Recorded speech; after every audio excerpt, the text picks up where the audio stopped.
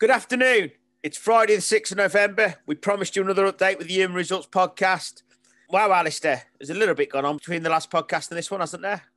Yes, Ben, we've seen a pretty dramatic week. A U-turn in terms of furlough scheme. Basically, we've gone back to August now, which is great news for those employees still employed and indeed their employers. Furlough pay has gone back to 80%, up to that £2,500 maximum. It's a big relief for many.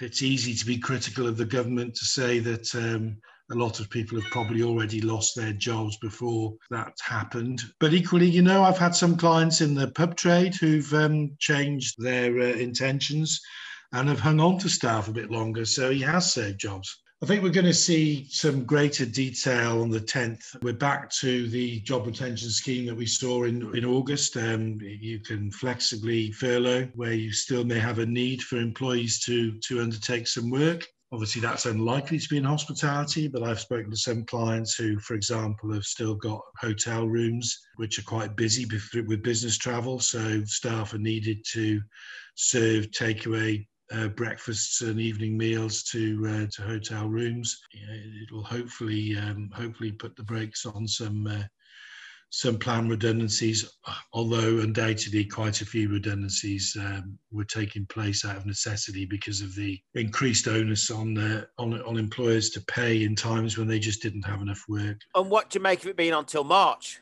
Well, I think it's really a reflection of the double-dip recession that's now that we're now facing. And also, of course, it keeps options open to see where the R rate is in December and decide whether, in fact, we're going to have to carry on with further lockdown restrictions. Interesting to see with Wales what we see. I think the Welsh Assembly have assured businesses that they will be back on Monday, and you might remember Stuart and from the Hall Inn. As I understand it from Stuart, they can resume food and drink indoors, albeit people have to book a table, and that table has to be a maximum of 4, unless it's the same family bubble where I think it can be bigger. They've been assured that will resume, notwithstanding the fact that parts of Wales have not seen any significant drop in the R rate. Some of the Welsh valleys are still sound pretty bad to me, but they're back on Monday. That's not to say that come the following Monday,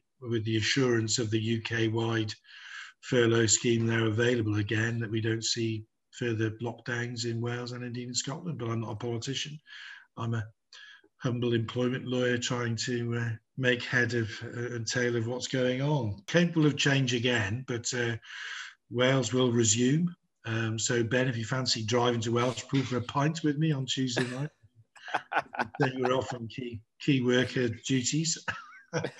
As you know, I'm editing a magazine in the motoring industry, and the motoring industry is no restriction on the motoring industry. So I am in an office 3 days a week, but the phones are quieter, but the news isn't. The amount of press releases we're getting saying we're still open for people, it's just that awareness out there. So it does feel like a different lockdown this time. Yeah, the biggest worry for us yesterday was the fact that the new furlough scheme is till March, and is that reflection of where we're going to be at in March? Are we just settling in and bunkering down?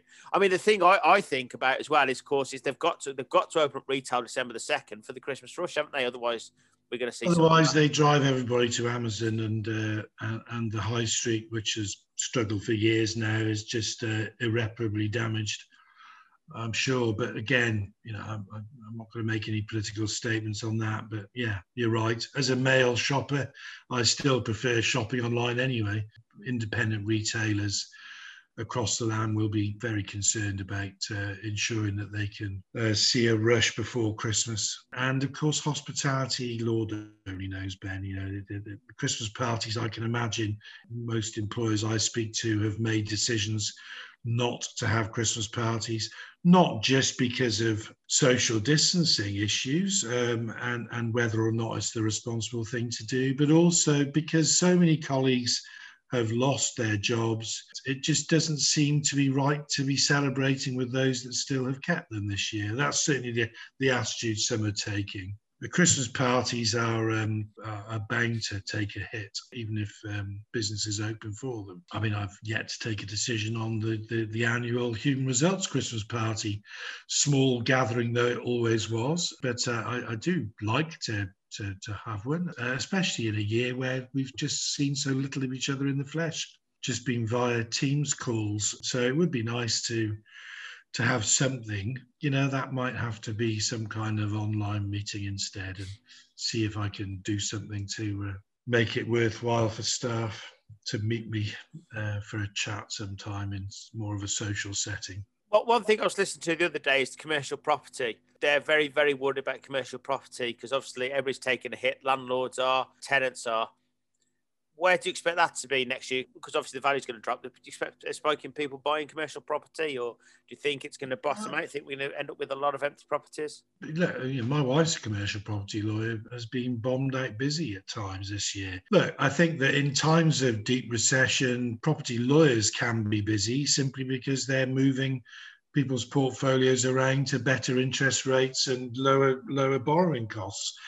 As my office, as you know, is serviced offices in a large building at the Innovation Centre here, and we've had tenants leaving and we've had other people moving in. People are moving. People are moving to smaller premises, bigger premises. The pandemic is having impact positively on some businesses and negatively in others. And if you've got an online retail business, you've probably never been so busy, and you might need extra space. If you realise that everybody's working from home and you're looking for a hub and a hot desk arrangement, and you're looking to downsize the real estate, then you're moving because of that. So I think the market's moving. Whether we see an impact on the value of property, I think it will depend very much on the nature of that property. I wouldn't like to be, obviously companies like Intu went into administration. I mean, the big shopping centres, the tenants in those shopping centres are in pain, aren't they? So your traditional department stores, your high street shops, your familiar faces. There's bound to be some shopping centres that have suffered hugely, and their tenants have gone into liquidation or have been seeking significant rent reductions. All I would say is that long term, we're a small island, and property prices, if you're in it for the long game, tend to firm up and come back. So if you're in it for the long game, don't panic.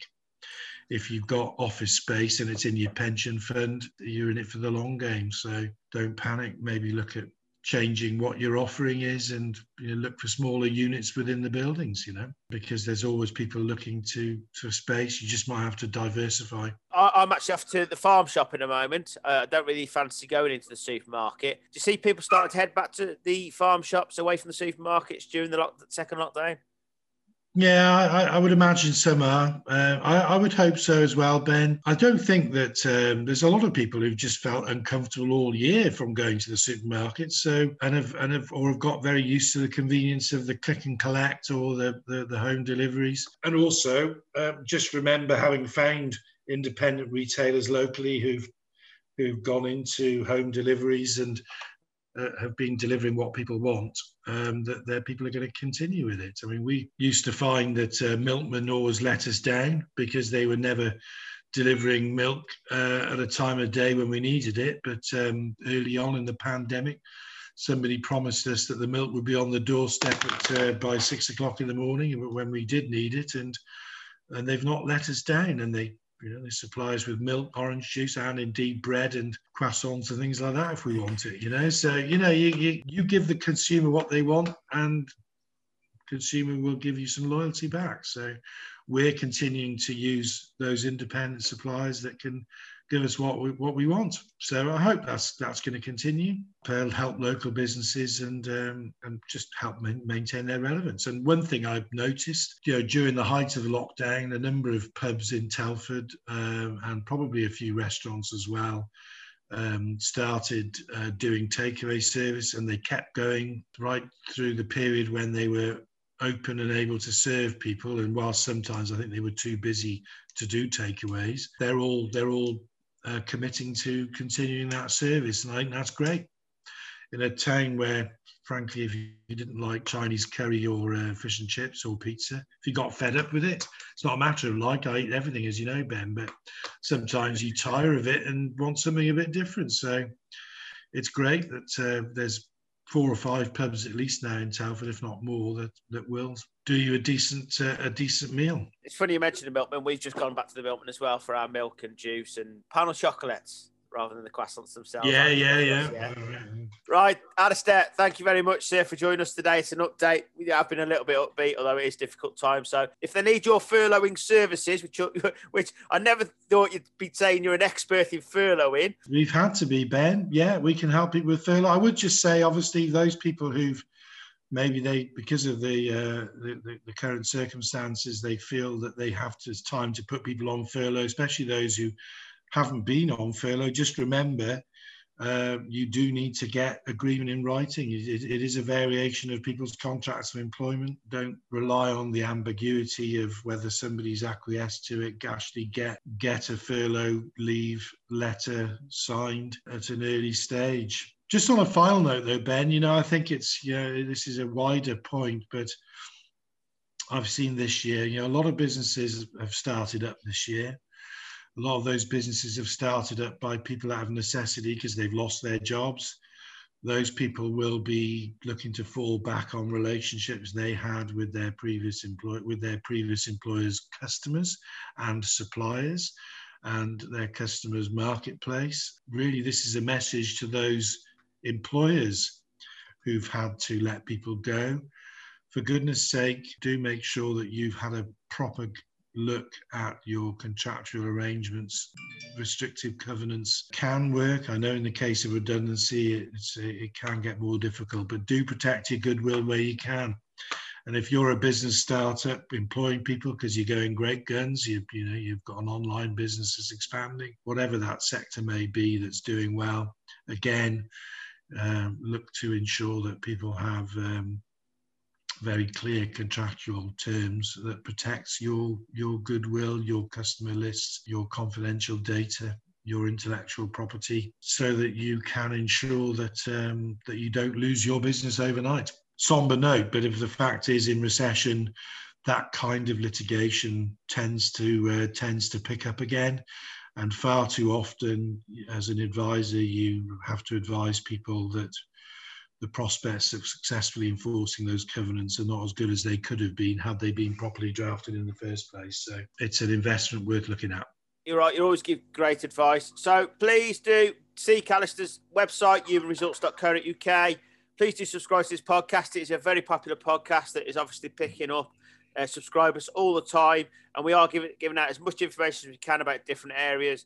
Thank you once again for joining us, Alistair, today. It's okay, Ben. Well, hopefully be able to look at other things as far as the usual autumn updates next time.